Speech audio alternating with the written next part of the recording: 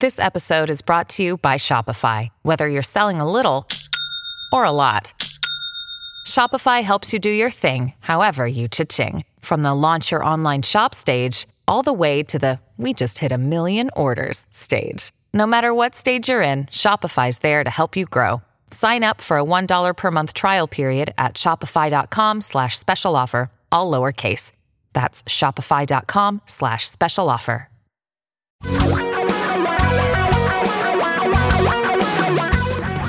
Reality radio for a really great future.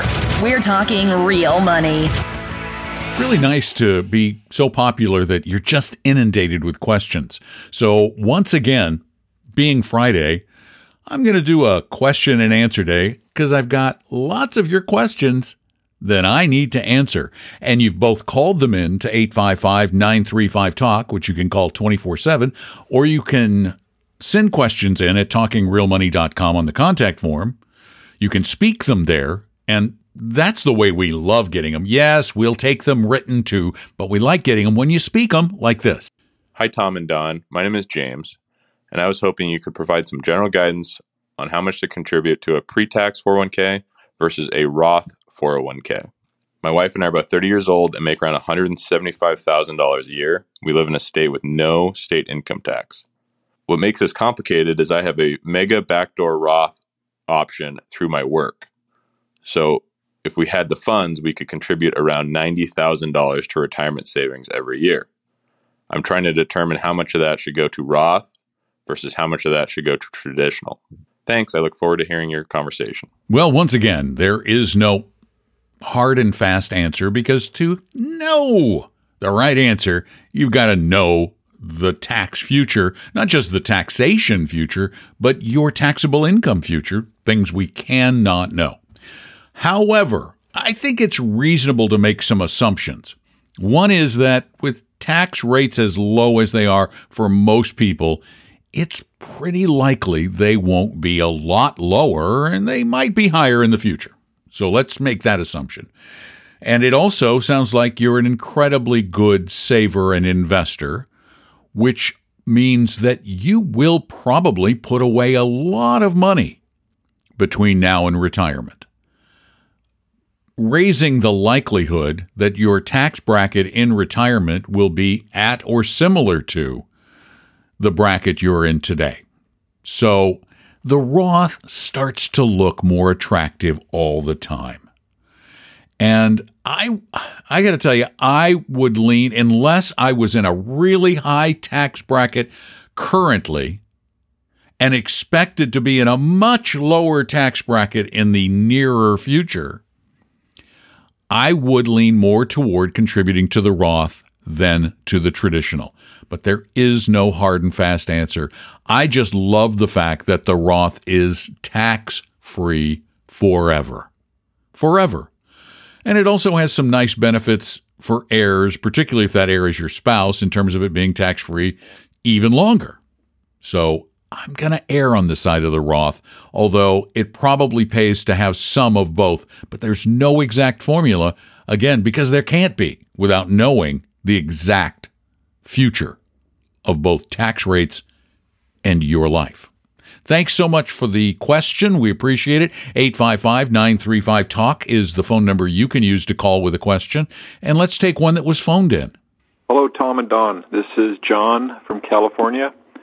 I have an extra $10,000. Would it be best for me to put it into a Roth IRA directly, or I want to start moving money from my rollover IRA into the Roth? Would it be better to use that $10,000 to pay taxes on rolling over or moving the rollover IRA money into the Roth itself? Thank you very much. Bye. Well, darn good job staying on topic, even though I know that was not intentional. They just arrived coincidentally, but it's a very similar question. And again, the answer, I know it sounds like a cop-out, but it's really not. The answer is, it depends. It depends on the future. It depends on other circumstances too, but it really depends a lot on the future. If you are you're pretty sure you're going to be in a higher bracket in retirement, then it again makes sense to have a Roth. It also makes sense to convert your Roth. What I might do is split it a little, split the difference, fund a Roth with some of it, and then do some future tax planning with the Roth conversion and figure out how much you could, because you're going to pay taxes. That's money that's out of your pocket forever. How much you can transfer and not creep up a bracket. I don't know what your tax situation is, but you might want to sit down and just do a little calculating. Again, all things being equal, I prefer tax-free. I love the fact that the new $10,000 would go to work for you, just like the other money that's in a more traditional account. A pre-tax account is working for you. I do understand if you want to eventually convert it to a Roth, but I think that is less pressing than just getting more money invested for your future. So I might split it a little. Thank you very much for your question, and let's grab another that was sent in at talkingrealmoney.com on the contact form or contact page. Hey guys, I just want to start off by saying I really appreciate everything you do and keep it up. So a little bit ago I called in and you answered my question saying to put my retirement money into VT and into Vanguard Small Cap Index Fund. And I was just curious because I have a 401k with Fidelity. If you think putting it into Fidelity Small Cap Index Fund would be just as good. Thank you. Now, if I remember correctly, I meant to suggest Vanguard Small Cap Value Index, because small cap and value are two of the market segments that have outperformed over long periods of time. So it's a great way to get both in one fund. If I just said Vanguard Small Cap Index, I apologize. I meant to say Vanguard Small Cap Value Index. Although either one, you're going to get value. You're just not going to get an overweighting to value like you would in the value index. I think either one is fine, but I don't think you need both. And if you just wanted to stick with Fidelity, then you can do 3 funds at Fidelity. Do their total international, their total stock fund, and then their small cap index, which is value and growth. But I think if you really want to get that big boost of that small cap segment, then small cap value over at Vanguard is going to give you a little bigger kick. Or you could go with a more aggressive fund from someone like Avantis, but I think the Vanguard's fine. I know it gets confusing, right? It's confusing even for me. There are too many things that we could do, and I just keep trying to make it simpler. That's why we keep defaulting to things like VT, the Vanguard Total World Stock Index ETF. It's just to make it easier. We could give you choices and we could give you complexity, but it's going to lead to failure more often than it should because we don't deal well with complex issues when we've got so much else going on in our lives. Let's take another call, shall we? At 855-935 8255-TALK. Hi, Don and Tom. My name is Ryan. I have a question for you about mutual funds. My dad passed away about 7 years ago. He had $450,000 in Prudential, PBQAX, PRUAX, and PBEAX. My mom now is in possession of the mutual funds. She wants me to have them. What's the best strategy moving forward? Leave them where they're at, or sell them slowly to pay the least in taxes? Well, leave it to a major brokerage firm to sell somebody a bunch of trendy, overpriced funds that ended up basically underperforming for most of their history. These are ridiculously expensive. Not only did your dad pay 5.5% to get in, probably, but the fees on these things run from 0.9% to 1.12% per year. Now, bear in mind, you're paying that, and you're not even getting advice. You're just getting mediocrity and not even particularly diverse portfolios. So I'd bail on these babies. Now, there's some good news. Your mom does get a cost basis step up to the from the point where she inherited these shares, so 7 years ago. So it depends on when he got them, but a portion of the capital gain won't be taxed. She just has to recreate that. Probably the best thing to do is I'm guessing your mom is not in a very high bracket, so she may get away with negligible capital gains. And probably the best thing for her to do is to go ahead and sell those when they're in her name and then give you the money to invest as you see fit. And she can go ahead, even though there's the gift tax exemption of $10,000 a year, she still can go ahead and gift over and above that and just draw down her very large lifetime estate exemption. So that's not a big issue. But I would have her probably, and again, depends on whose bracket is higher.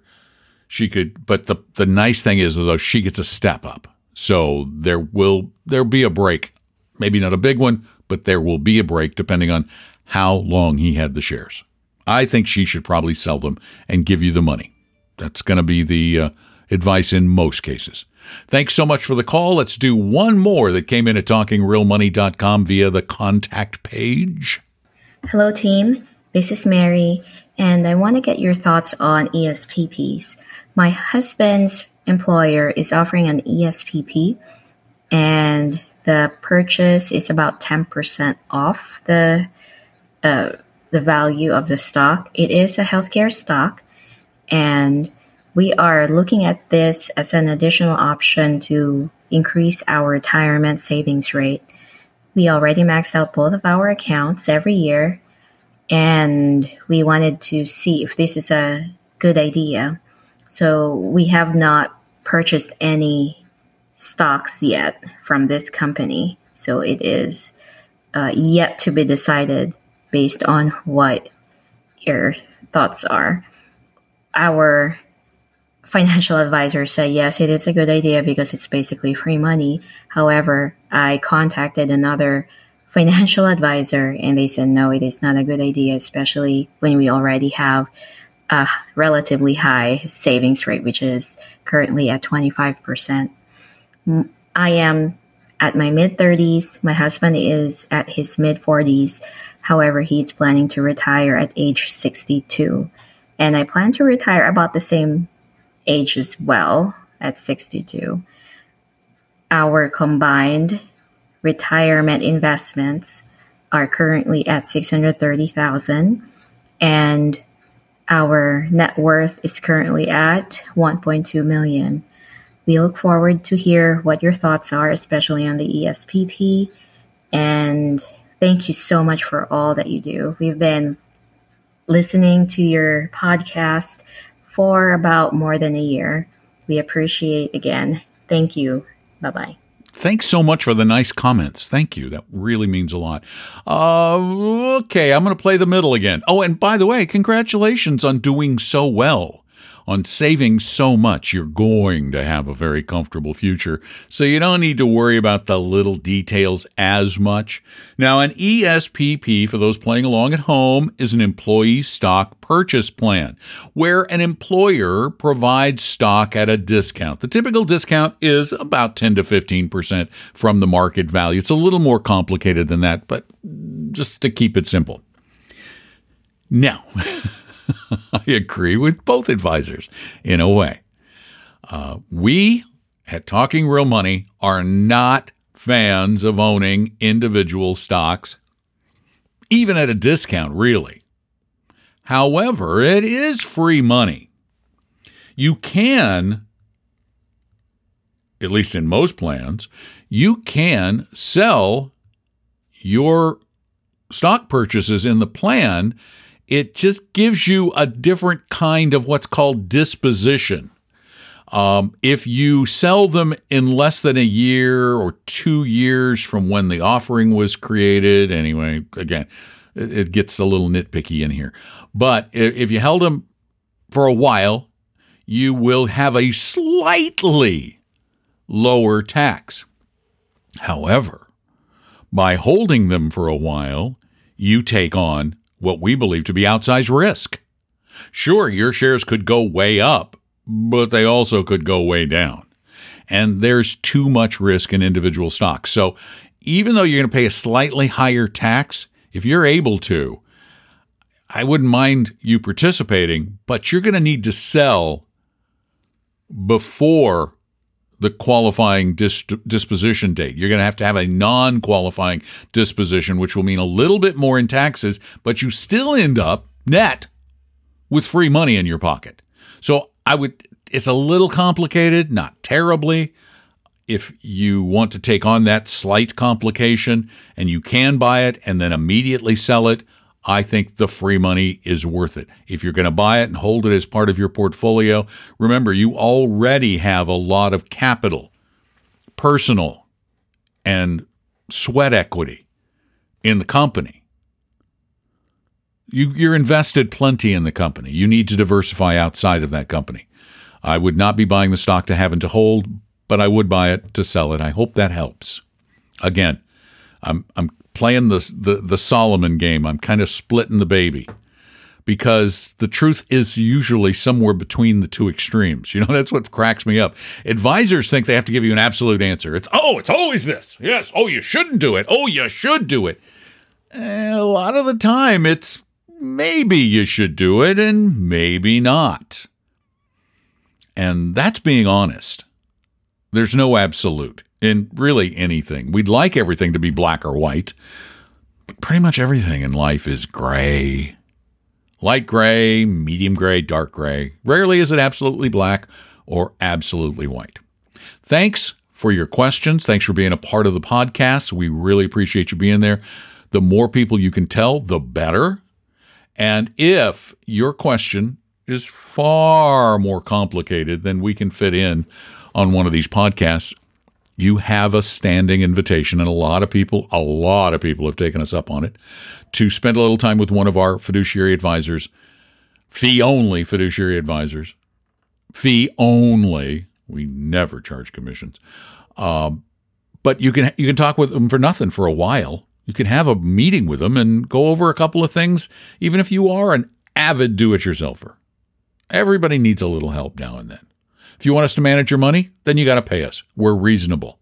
Boy, are we reasonable. I think it was in yesterday's podcast that I mentioned that Royal Bank of Canada, RBC, has in their ADV Part 2 that they can charge up to 3% per year.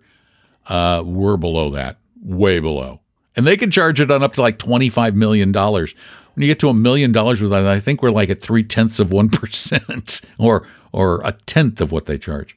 But that's different. If you want to meet with one of our advisors, see, I digress again, then just go to Vestry.com and set up a free appointment, no obligation, no sales pitch. Somebody will get in touch with you. Set up an online virtual appointment. We've got offices all over the country through our affiliation, our merger with Apella Capital. So we've got great people for you pretty much everywhere, and we can really help you get a better start, or solve a problem, or get out of the terrible hodgepodgey state you're in. Thanks again for being there. If you love what you hear, I know it's a pain sometimes, but go over to Apple Podcasts. If you don't listen there, that's okay. But get an Apple ID and leave a review there, because it helps us get more people listening. And that's what we want.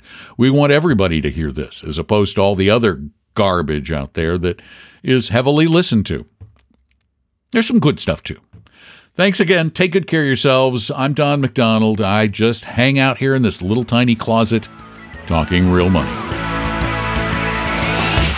Talking Real Money. We hope you realize that the information provided on Talking Real Money is for educational and hopefully enjoyable purposes only. Providing personalized financial planning or investing advice takes time, so please consult with a really good fee-only fiduciary investment, tax, or legal advisor. We know a good one. Investing must always involve risk. In other words, you can and probably will lose money at times. Also, as much as you want it, no one can accurately, consistently predict the future. So past performance doesn't tell you a darn thing about what the future will bring. Unlike many other programs that say something similar, Talking Real Money is not trying to get you to buy or sell any financial products or securities. Instead, the program is provided as a public service by Vestry, a fee-only registered investment advisor. Thanks for listening, and please visit TalkingRealMoney.com for more information and disclosures. Are we done now?